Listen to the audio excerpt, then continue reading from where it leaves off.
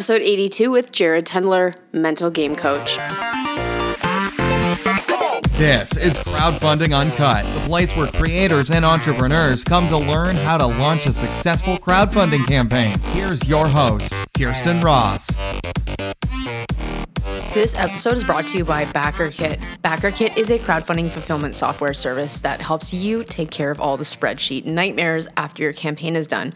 Let me explain. Once you have hundreds of new backers for your product, you're going to be exporting a ton of customer data that is probably going to change. People will need to change their shipping address. They'll want to downgrade some of their rewards. They'll want to buy more rewards. And when you don't have a system in place to help with this, it's actually going to be taking a lot more of your time dealing with customer service admin, and you're probably going to screw stuff up, which is not good long-term for customer relations.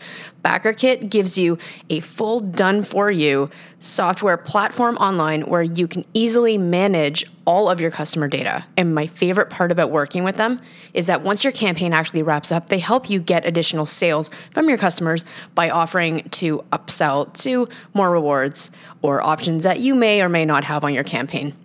They have worked with more than 2,000 projects, delivering more than 3.5 million rewards and products. This could be digital products or, heck, even physical products to you guys. They've been amazing to work with. I've partnered with them on the show because I've worked with them in the past and they are amazing. So if you are looking for a partner after your campaign that's going to make your life super easy, they are the ones to go to. To find out more information, go to backerkit.com.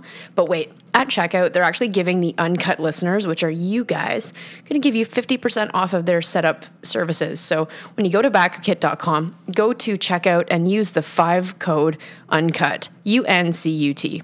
I'd like to thank the guys over at GadgetFlow for sponsoring this episode. GadgetFlow is a product discovery platform that reaches more than 25 million people per month. They've helped more than 6,000 crowdfunding campaigns and also companies like Sony and Amazon boost their sales and exposure through their community. So if you're looking for another way to get exposure to your crowdfunding campaign, be sure to go to thegadgetflow.com/submit to find out more information. Hey guys, welcome back to the show. It's Kirsten Ross here. Yeah, I know I say this a lot, but we are taking a different path for this show. You may have listened to the first bit and you're like, what the heck is a mental game coach?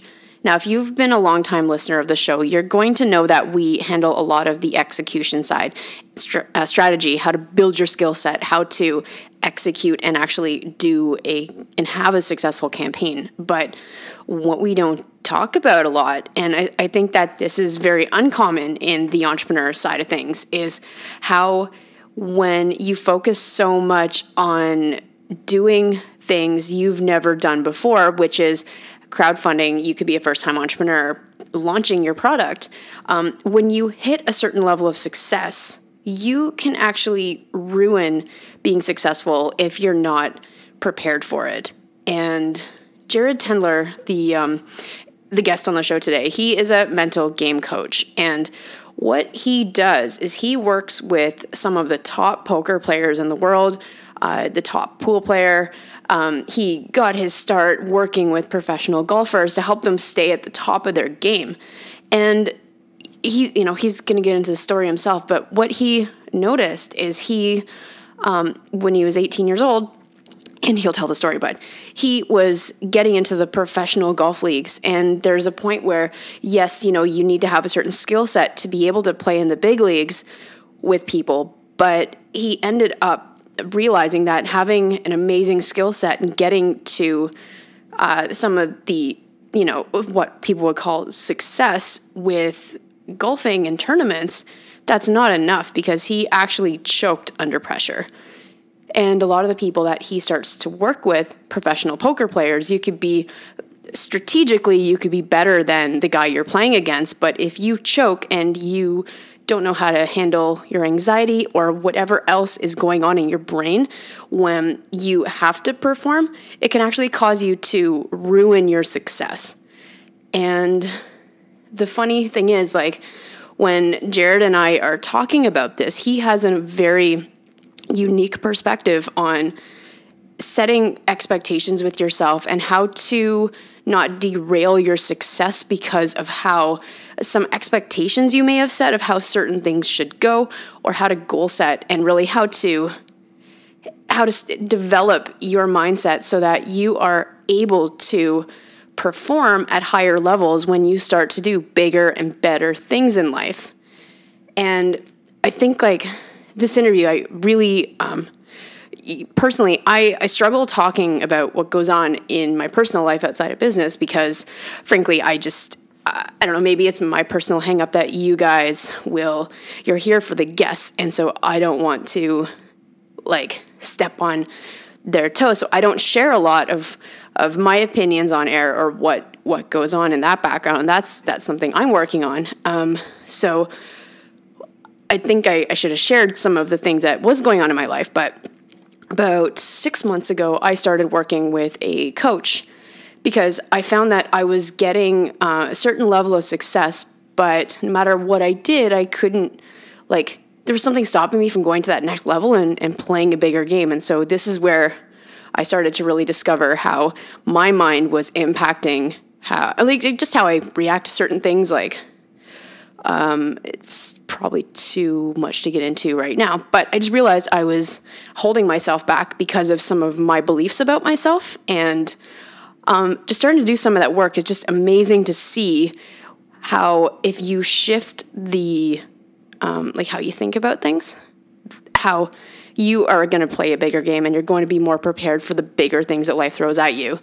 And this, full circle is so relevant to you because you doing a crowdfunding campaign, you could do all the execution, but then when you go and raise $100,000, $250,000, all of a sudden, like, crap gets real, and you don't want to be the one to screw that up because you weren't mentally prepared for it. So I'm just like really excited about this. You're probably wondering what's going on in my personal life. Well, it's like, I noticed, do you ever have things go really well for a few weeks? Like, you may have in my, I don't know, like, you maybe as an entrepreneur, you're starting to get a ton of sales. Your personal life is going well. Maybe you just met the love of your life. Maybe you got that dream job, like whatever that is. When things start to go too well in your life, all of a sudden there's a little voice in your head that says, hey, this is a little too good. The ball's about to drop somewhere. And then all of a sudden you get super paranoid and end up like screwing something up. You could go home to your wife, your husband, and just start a big fight because you are paranoid of what could happen. And man, I can talk all day about stuff like this, but I want to give you a good backstory as to why I brought Jared on the show, and it's just fantastic. I would love your feedback to see what you think of this new angle for the episode, but he's awesome, super relevant to entrepreneurship, and let's get to the show. Thanks so much, Kirsten. It's great to be here. Yeah, I'm so excited to get into some of these issues because I find that this show is focused so much on the how-to strategies, how to market your Kickstarter, how to make sure you have a product that people are willing to pay for, how to scale it. And recently I've started touching on how crowdfunding is a long-term game where if you have a physical product and you launch it online and you have success, all of a sudden you have a business and you need to start acting like a business owner to look at how you're going to launch that on Amazon and how you're going to really turn that into potentially a full-time thing that can ultimately change your life and your lifestyle. And because I do a lot of work with entrepreneurs, I find that they underestimate this whole side of the game that's called mindset and mental game, which you are an expert in. And what I've found, like in my own business, my own life, is whenever I start doing bigger things, like I'm literally in this right now, and I'm working with a mindset coach, for example, to help me deal with some of the scaling problems that comes with being an in-demand consultant, rising talent, whatever you may call me. And I'm coming up with all this stuff and a lot of things that we're going to be talking about today that I didn't even realize that like your mind can actually self-sabotage consistently because it's trying to keep you in your comfort zone. And so when you're trying to do bigger and bigger things, you're going to come against a whole lot of opposition when you're doing that. And I notice this like not only in my business, but because I work with multiple clients, you know, some of them are launching a business or a crowdfunding campaign for the very first time. They freak out and they don't understand why some things are so challenging to them, like taking a first step or just whatever that looks like. They just have a very, very hard time dealing with those first steps of entrepreneurship. And then not to mention what happens once you've raised $250,000 because things get real. And, you know, just the fact of this whole mindset game, I wanted to explore that side of it because I feel like it's something that we as entrepreneurs have no clue about until it's too late, until we start sabotaging our success, until we realize that we're super stressed, we're not happy, we're not making gains in our life or in our business that we want to anymore. And that's why you're here. So I would love to know, when I first came across your work, the whole concept of a mental game coach, I loved it. And could you go into a bit of detail as to what exactly a mental game coach is? Yeah, basically, I'm looking at correcting the emotional reactions that people have, and in particular, you know, when I'm dealing with entrepreneurs, I work with a lot of poker players. I work with esports athletes, you know, people who play video games professionally. I work with day traders, you know, whose jobs are much more mental than they are physical. So their technique, in a sense, is decision making, right? As an entrepreneur, for the most part, what you're doing is not that physical, right? Unless you're a craftsman, unless you're, you know, doing work that's very hands-on that requires technique with your hands, you know, your job is basically to execute and make really good decisions. And so I help people to remove the emotion that basically breaks down their decision making and causes them to do a lot of dumb things. You mentioned you know, sabotage and self-sabotage a handful of times, and I actually think that phrase misconstrues what's actually happening for people when they get into those situations, because it gives the impression that there is some conscious control over this, and you have to realize that there are these unconscious processes, right? There's these bad habits, these old skills that you've acquired that are outdated, right? If you raise $250,000, like, you don't have the skill to manage that situation. You may have aspired to it, you may have dreamed about it, but that's no different than an athlete who, you know, or an aspiring athlete who dreamed about playing professional golf one day and finds himself, you know, leading a golf tournament after 54 holes trying to win it, or a poker player who, you know, just played as a hobby and all of a sudden started playing really well and then, you know, wins a bunch of money and now finds himself, you know, playing for huge sums of money, right? At a basic level, you have not experienced what it's like to manage situations like that, and just the novelty alone can create a lot of chaos. However, the novelty alone is not going to create chaos for people who have like really strong confidence, who don't expect too much of themselves. And so what ends up happening is that when you are trying to kind of move up the ranks, these situations put a huge spotlight on these fundamental weaknesses that we have in our character, in our confidence, in the way that we handle these situations. And it's my job to help people figure out exactly what those weaknesses are, because very often they're hidden from their view because they've never actually done that kind of that work before. They've never paid attention, so they're unaware of what those weaknesses might be, and they don't know how to fix them either. So, you know, sort of a full scope of helping people recognize what's going on, why, and how to fix it. Yeah, and just to give an example, because I have a few close friends that are in the same position as me in terms of scaling business and being where they are pretty uncomfortable because they've never done things before. One thing that I experience and a few of my good friends experience is when things start to go really well for them, if you're just say you're a consultant and you start to bring on a ton of clients and your clients are getting amazing results and they love you and everything in business is going well. All of a sudden, you might start to have an anxiety attack because you're just expecting things to go wrong. And you start to think, well, this is going too well. What if my clients fire me? What if this? What if that? And you start to stress yourself out to a point where you could be making bad decisions where you might ultimately ruin a relationship with the client, and then it's going to become a self-fulfilling prophecy if you give into those anxiety-ridden thoughts.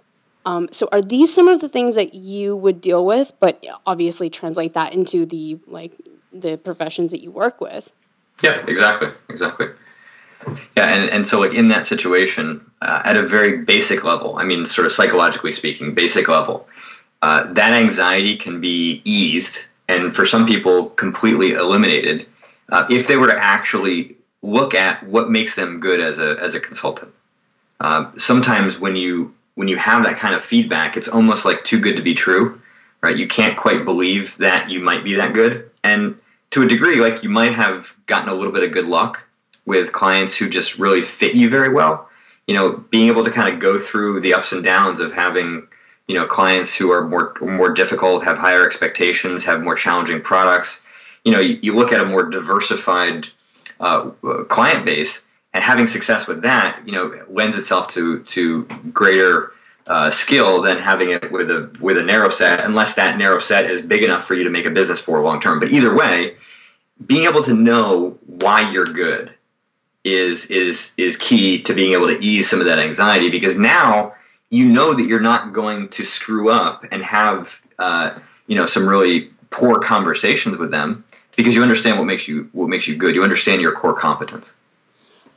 Now, I'm curious, before I get too far into the how-tos, how does one become a mental game coach coaching world champion poker players, professional golfers, financial traders, entrepreneurs?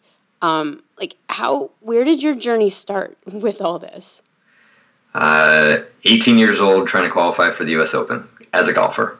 So I had dreamt of playing professional golf when I was young, and at this point, I was playing golf in college. I was kind of got a late start, so I was playing Division III golf and tried to qualify for the U.S. Open. Now there are two rounds of qualifying, and in the first round, and I should say the second round of qualifying, you're basically playing out of a field of 150. 70 plus are full-time PGA Tour players, or maybe not 70 plus, but there's a large majority who are full-time PGA Tour players, and then you've got a large majority who are full-time professional golfers. So you're essentially playing a massive professional golf tournament. The first round is a lot more amateurs, but still very challenging. I played some of the best golf of my life in this round, and basically choked on the putting green. So I was missing tons of short putts. Ended up missing a playoff by a shot. So I knew I was kind of like on the doorstep here. I had the capacity, but my mind basically broke down. And typically when your mind breaks down, it's going to affect the part of your tactical game, right? The part of your game that is the weakest, which was my putting. So it was at that point that I realized that, you know, in order for me to get to where I wanted to be, I had to solve this issue. And I dove into sports psychology. There were several big people who had written books at the time, and I read everything I could. And my game actually did continue to get better and better throughout my college career. I ended up being a 3-time All-American. I won 9 college tournaments. But at the end of the day, when I was playing on the national stage in these big events, I just kept choking. So sports psychology helped me to a point, but it wasn't really actually getting at the root of the problem. And so I decided to go into traditional psychology, traditional therapy, and get a master's degree. I'm technically a licensed therapist. And I did that so that I could understand how to break down the underlying flaws that were contributing to these issues. So sports psychology back then treated anxiety by saying, okay, we're going to teach you relaxation techniques. They treated confidence by trying to boost your identity and saying, you know, you got to believe in yourself and have all these positive affirmations. They treated motivational issues with, you know, inspiration and, you know, motivational messages and things like that. Handled pressure with building routines, right? It was very much of a skill-based approach that I thought was strong in some regards, because obviously it worked for me and I saw it working for lots of other people. But the big limitation was it didn't really understand why somebody was not confident, why they were having fear, why they were getting angry or having motivational issues. The why questions were very poorly answered to me, and a therapist is tasked with figuring that out. So I figured combine the two, and I would either solve my issues so that I could play some professional golf, or I'd have a career. And ironically enough, I ended up having both. 5 years roughly after I went to grad school, I played a couple professional golf tournaments, and I for sure cured my mental game issues. I had a stretch where I was playing just unbelievable golf, and that gave me the confidence to start playing some pro events. But it was at that exact time that I met a professional poker player, who basically introduced me to this whole world of poker. And I should back up 1 second. So I basically graduated from college, got my master's degree, got my license as a traditional therapist, which required 3,200 hours of traditional practice. So, very well trained. Quit my job, flew to Arizona, knew nobody, and started a practice working with golfers. Right? I knew golf very well. I'd specialize and create a career that way. Had a pretty good practice going. Worked with a number of really good amateurs and a number of just kind of average people and some professionals. Had some success, but it was kind of tough. I was 27 at the time, looked like I was 19. There was a lot of other people. There was a lot of other competition, doing what I did. But then this poker world kind of got introduced to me, and there was literally no one doing it, right? There was no one like me in poker. And poker was online poker in particular was booming. It was a huge growth market. So I started working with this one professional poker player, had a tremendous amount of success. He was a guy back in 2007 who was making $20,000 a month playing online poker, and all the while he was having extreme anger issues that was causing him to just rip his computer out of the wall and break monitors and mice, because in poker there's a lot of short-term bad luck, good luck too. But when you're the better player and you're losing to somebody who to use a golf example, like a PGA Tour player losing to like a local country club hack, like a 30 handicap golfer who just is terrible. I mean, it's like incomprehensible how somebody with that big of a skill gap could ever lose. And in poker, it happens all the time. Like that's what makes the game so profitable. So he was having a really hard time dealing with that scenario. The 4 months after he and I started working together, he made on average $150,000 a month. So the power of the mental game work was pretty significant for him. And it just so happened that he was a part owner in a online training site, and I got invited to start creating some online videos, participating in forums, answering people's questions. And it gave me an opportunity to really kind of dive into this world of poker and understand how I could apply what I was doing in golf to poker. And so, like I said, I was just kind of starting to play some professional golf, and I kind of had to make a decision. And ironically, poker was the safer bet in my mind, because to become a professional golfer was going to require a huge investment of money that I didn't have. So the poker route basically kind of blew up. Within months, I had a roster full of players who I was working with, and down the line, I ended up writing 2 books: The Mental Game of Poker 1 and 2, which have done really well. And I have over 500 professional poker players that I work with. I have clients in 45 countries. You mentioned some of the day traders. I've got one of the top-ranked pool players in the world. I work basically from home, so I'm an entrepreneur myself, and self-publish both my books. So I have a publishing business and a coaching business. So I kind of live and breathe kind of what I promote as well. And that was my entry. Now, I'm going to pause. We cannot forget to thank the guys over at BackerKit for sponsoring this episode. BackerKit is a crowdfunding fulfillment software service that helps you take care of all the logistics, spreadsheets, and sorting customer data. Not only do they help make customer address changes super easy or changing rewards after someone has already bought, but the power is that they also help you do upsells and downsells and take care of all that. So if you don't have a system or a platform already set up, they've already built that for you. And the best part, you can find them at backerkit.com, but they've actually created a discount code for the Uncut listeners, which are you guys. So if you go to checkout, use the code UNCUT, UNCUT, they're going to give you 50% off of their startup services, which is amazing.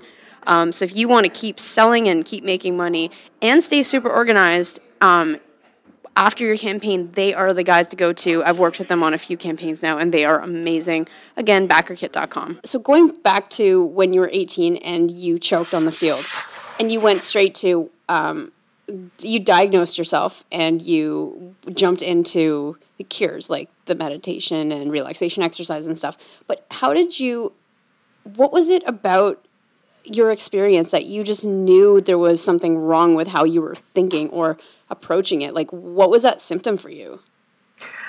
Fortunately, it was a friend. I mean, I was basically describing what had happened to me, and his eyes just kind of like bugged out of his head. He's like, you have to read this book, and the book is called "Golf Is Not a Game of Perfect" by Bob Rotella, who was the big sports psychologist, big golf psychologist back then.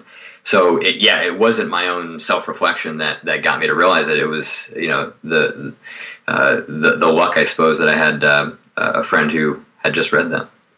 Because what I found from my own experience is we are not aware of how our brain is, I know you don't like this term, but sabotaging our success, or it's like preventing us from going to that next level. And I was not aware of my ego or just the role that your mind and that like inner voice plays on your entire life until 7 years ago I read a book called Leadership versus Self-Deception. And have you heard of that book? No, but it sounds interesting. No, it's amazing. It basically talks about how you are messing up personal relationships in your life by not taking personal responsibility, and it helps you identify where you are screwing up key relationships in your life, because we think that it's all the other person's fault when we actually don't realize what we are bringing to a situation to cause it to be a problem. And it's like at that point, by reading that book, I realized how much I was like impacting the relationships in my life, and I never knew this side of my brain, or how, like, at first it was just like I would look and say, oh, this person's such a jerk, they're not calling me back, but what you actually don't realize is maybe what you did to cause them to not call you back. And totally, as soon as you realize there's like this inner voice that's working to protect you, and, the crocodile brain and all that stuff. But that's when I started becoming very self-aware and realizing there's a lot more to this mind thing than a lot of people realize. And you don't realize it till someone says, like, you're freaking out over things that don't matter. Try this, or maybe that's a symptom of that. And then they start to discover, like, wow, I'd never realized my brain operated this way. Totally. Well, yeah, I mean, the ability to be aware is massive. I mean, you can't solve a problem that you're not aware of. So the one piece of advice that I would give to everybody is to recognize that every single person on the planet has mental or emotional weaknesses. Some of them are going to be a lot, sort of less weak than yours, or a lot stronger than yours. But the reality is, like, no one is perfect. Right? Everyone has this, sort of variation that exists within them. There are times where they're, at their best, and then there are times when they are at their relative worst. And so if you are unaware of what your psychological weaknesses are, it doesn't mean that they don't exist. It just means that you need to figure out what they are, right? And I know what my weaknesses are because I've spent a lot of time working on this. But the reality is we all have weaknesses, and it's your job to become aware of the mental ones.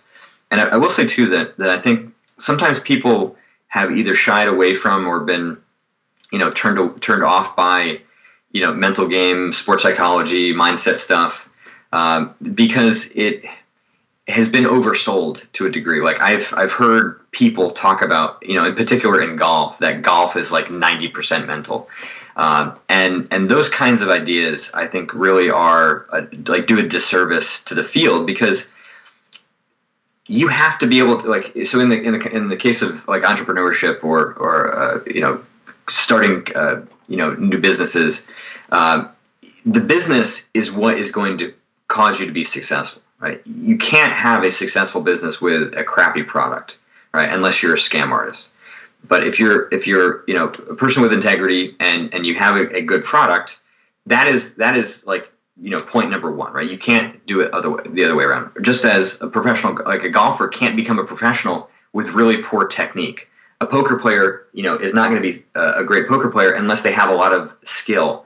So the mental game comes in as kind of the oil in an engine kind of analogy, where it's what allows the product, or allows that golf swing, allows that poker technique to show up, rather than being hidden from view, because the emotional system has the ability to override your decision making and cause you to make a lot of poor decisions, and you can kind of get caught in this downward cycle where you are limiting your success and you're preventing yourself from opportunities that are available to you that you're just not seeing, right? That your vision gets clouded, your decision making gets poor, everything is kind of working against you.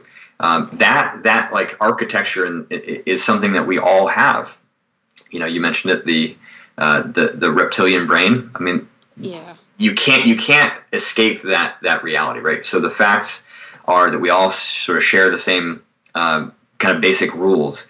And the way that the emotions can hijack and override our ability to think is universal. It's how you understand what produces them, how you're able to break down the flaws that produce them and correct those flaws, so that over time you can be in similar situations and basically have those triggers for anxiety or for confidence or loss of confidence be diffused.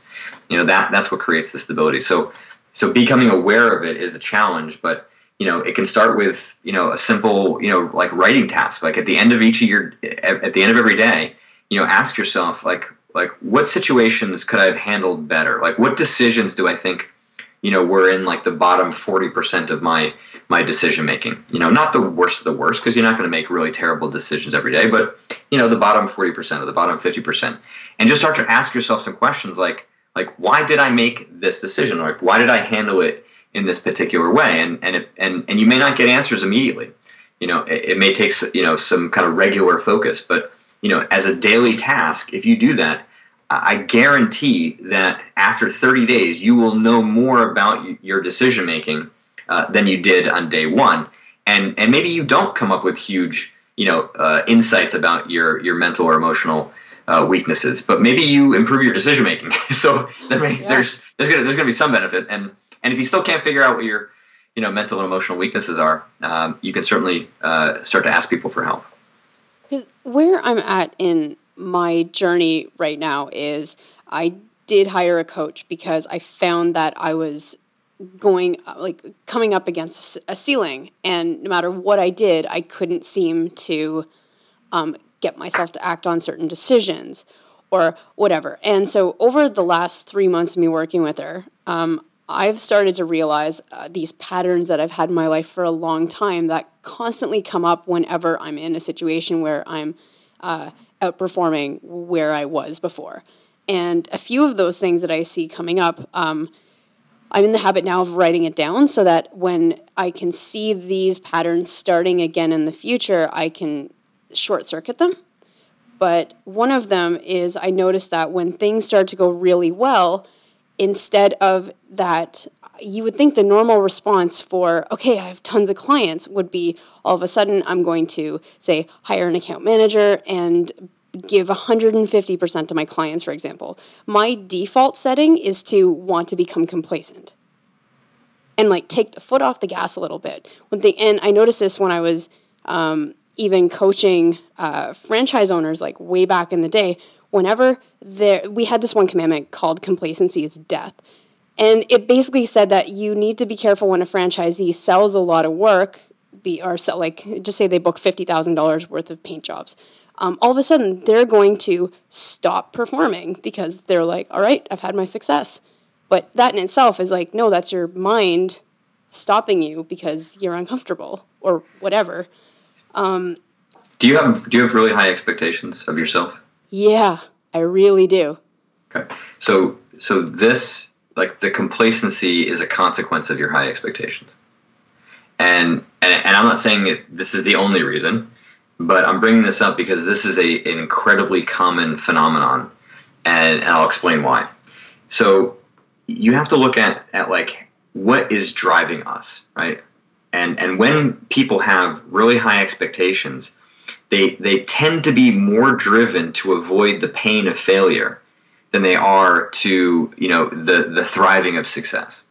So, and the reason is because of how your reward system has kind of been lined up, right? Like, if you think about like an expectation, it's kind of what you ought to do. Like, there's like a lot of it's basically what should happen, which is another word of saying like a guarantee. So why should you be rewarded for something that you should do? And emotionally, we don't get rewarded for that. So if you reach your expectations, you get a 0 in a sense. But more often than not, I mean, you're not going to reach your expectations because they're so high to begin with. So more often than not, you're getting like negatively rewarded for things that you ought to actually feel decent about, which is your growth and your progress. But, it's sort of until you reach those benchmarks, you are not going to be even remotely rewarded. So for a lot of people with high expectations, when they reach their goals, they feel relief. They don't feel a sense of pride and satisfaction. They're just happy that they've kind of escaped the chance of feeling pain.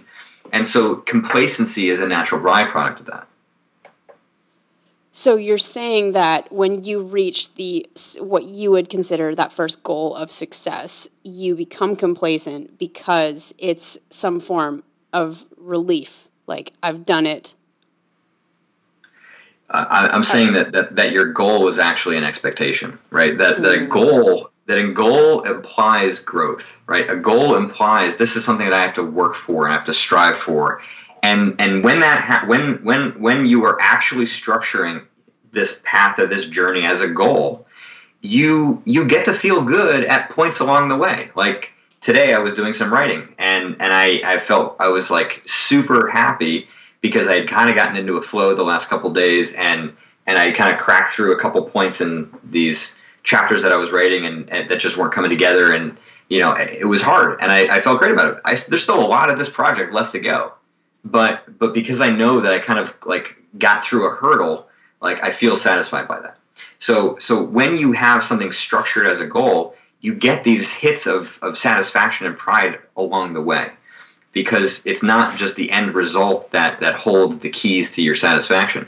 But more often than not, people, and maybe for you, what you really had set as what you were trying to accomplish was an expectation. You didn't say, this is what I want and this is how I'm going to do it and this is like the path that I'm going to go. But I recognize that there are no guarantees here. I could fail. I believe in myself. I believe that I can do it. I want to do it. I know that I can do it, but there's a lot of uncertainty here. That it was an expectation. You said, this is what I'm going to do. I'm going to do it. And that was it. And so when it's structured as an expectation, there's no direct reward at the end of it, or it's gone soon after because now you're just looking at the next thing. And now the next thing is, just jump higher. And it's sort of like a never good enough kind of phenomenon. Right. I get it. And so if you are, just say you're coaching a aspiring entrepreneur who's launching something on Kickstarter and you really think it's the next $1 million business, how would you, how in that situation would you coach them to not have the expectation it's $1 million business and more create a broken down goal of how to attain that? Or how would you work with somebody to set proper expectations so that you don't derail their success and you're actually contributing to it and their growth? Yeah, I mean, the way that I think about it is I get them to start telling me like what is guaranteed, because to me expectations are only what's guaranteed. And when you start getting somebody to think that way, they realize that there's not much that's guaranteed.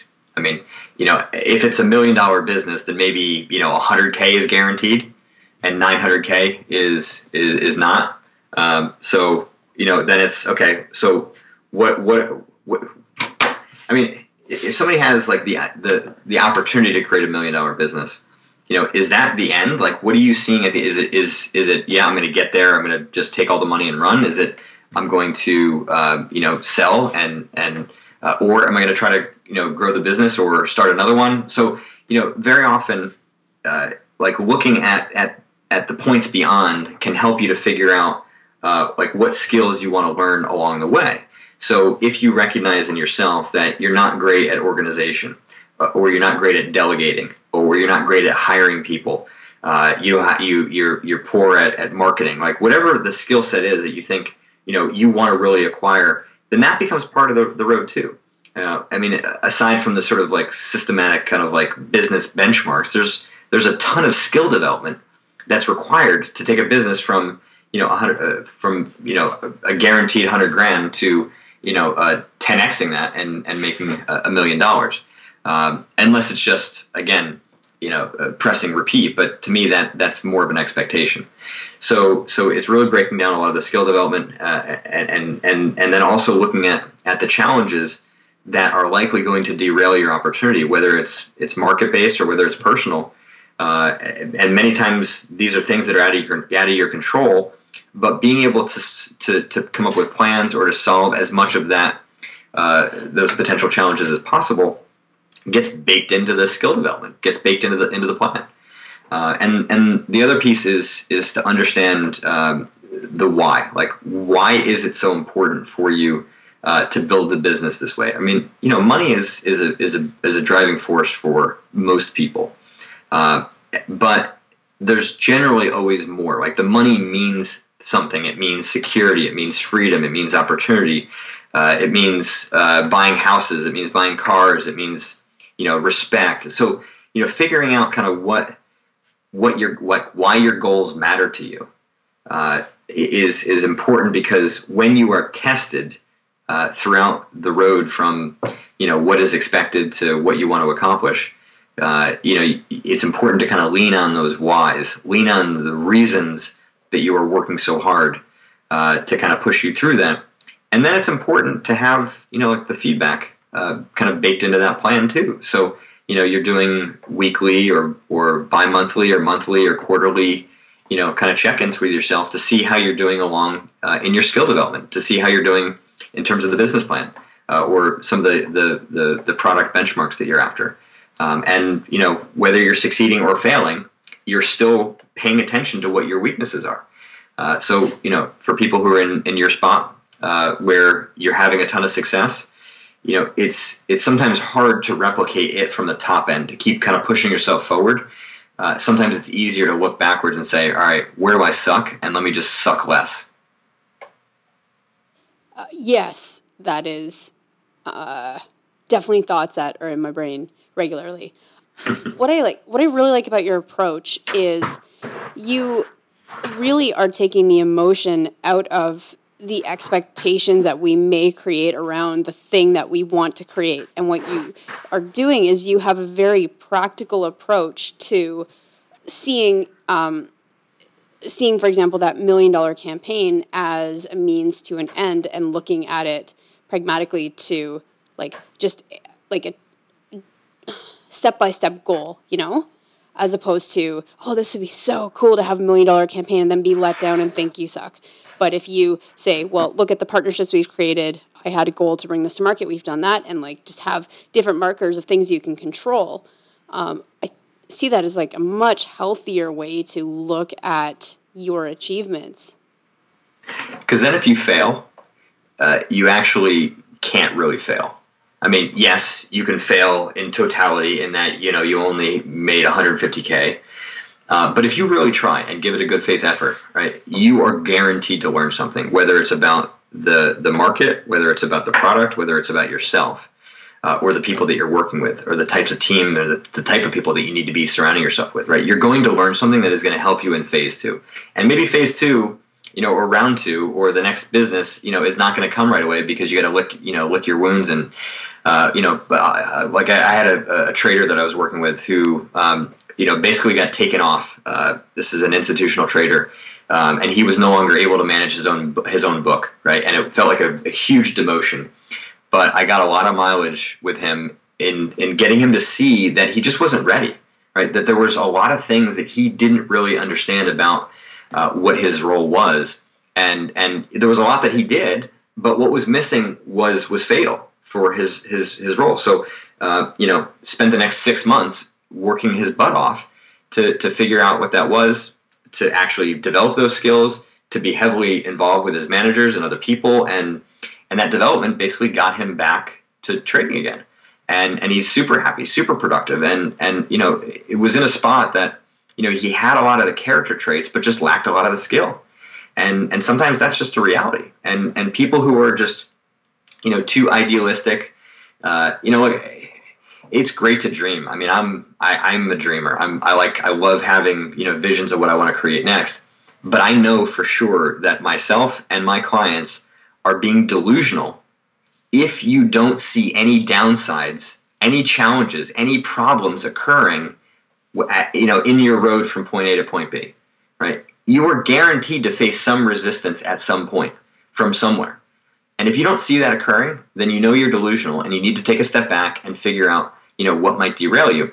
And so going back to my original point, it's like, if you do that at the beginning and you work on those skills, then, you can be more conscious about the process. It's going to make it more likely for you to be successful. And then if you do fail, then you at least have something that is developed, that is improved, that's going to help you, when you get your next shot. Said so well. I know you have a dinner party to get to tonight, so I'm going to one more question. Do you have any famous last words before we say goodbye? I guess just to really focus on the awareness. I think you raised a great point. And for me, in my system and the way that I work with clients, like, awareness is king. So start taking notes, start building awareness, know that you have weaknesses, know that they're there, know that everyone does. So, embrace them. There's a great quote from a movie, which I'm blanking on now, with Ben Stiller, and basically the Walter Mitty one? No, it's Keeping the Faith. He's a rabbi with one of his students, who's having real trouble learning, and basically just says, you gotta love that you suck. Just love that you suck. And they kind of go into this little drumbeat of, I love that I suck. I love that I suck. I love it. And look, because if you deny those weaknesses, then guess what? They're going to linger in the background, and those are the things that you're going to call the self-sabotage, right? Those are the things that are going to trip you up. Those are the things that are going to take you away. But really, all they are just learned bad habits that you need to correct, or they're inherent weaknesses that don't match the current situation, and they're just skills that need to be learned because you've never been there before. Whatever it is, you have to know what those are, because if you don't, they're going to undermine your ability to be successful. And you'll see them come up again and again and again. So exactly. Great. Well, Jared, this has been awesome. You have 2 books that people need to check out on your website. What is a good place for people to go check those out? Yeah, so the books are available pretty much everywhere. They're on audiobook as well. And actually, if you are not a member of Audible, you can get a free copy. You just go to audible.com, sign up for a free membership, make my book your first one you buy, and you get it for free. And there's no commitment with it. But my website is jaredtendler.com. The books are The Mental Game of Poker 1 and 2. If you don't play poker, the first book is going to be tough for you to get through. But the second book is really general in terms of the way that it's written. The first book is much more around emotional issues like anger, fear, motivational issues, and confidence issues. And the second book is much more around like performance, getting in the zone, learning more efficiently, having really good focus, goal setting, decision making, things of that sort. Again, the first book, may apply, and you certainly can kind of get a lot of themes of it, but you just kind of have to dig through a lot of poker language to get there. But I've got future books and other things that I'm going to be coming out with over the next several years. So I do have a newsletter list. People can sign up for it, and you may not hear from me for a while, but eventually I'll have some more mainstream stuff coming out. Awesome. This has been great. I always love taking segues from usual Kickstarter campaigns because this is something that is very underrated in the entrepreneur space. So thank you so much for your time and coming on the show. Absolutely, Kirsten. Thanks so much. It was great to talk to you. All right, that wraps up another episode. Thanks so much for staying with us to the very end. Now, if you find that your head is spinning with this and you are ready to get into planning a campaign and whatever, go to crowdfundinguncut.com. There's a physical product checklist that you could pick up for free. It'll walk you through the whole launch strategy that I've used with clients. And in terms of if you want a book recommendation for you realize you're doing a lot of this stuff and you want to dig more into that, a really impactful book is The Big Leap. I will put a link to that in the show notes. You can just go to those by going to crowdfundinguncut.com/blog. And this should be one of the top links that you will see there. And apart from that, if you guys are digging the show, please do head over to iTunes and leave a honest review for the show. It does help it get found by more listeners and stuff. So guys, thank you so much. I appreciate you, love you, and can't wait until next week. So see ya. Are you launching a product on either Kickstarter or Shopify and you're feeling completely overwhelmed with the process? Hi there, my name is Kirsten, the CEO of Launch and Scale. To date, we've helped several online sellers sell millions of dollars online and scale their business from 0 to 7 figures by focusing on building an audience of fans that will actually convert into paying customers. If you're serious about building a 7-figure e-commerce brand with less time and less risk, you should check out our product Launchpad. PLP is a proven accelerator that takes you step by step through the process of launching and scaling your product brand. Brands like The Monk Manual, AberLight, Series Chill, Jamstack, and several others were all launched using our product Launchpad. So if you'd like to be our next success story, go to launchandscale.co/PLP to learn more. And for a limited time, we're offering a 7-day trial of the product Launchpad for only $1. Again, go to launchandscale.co/PLP to learn more.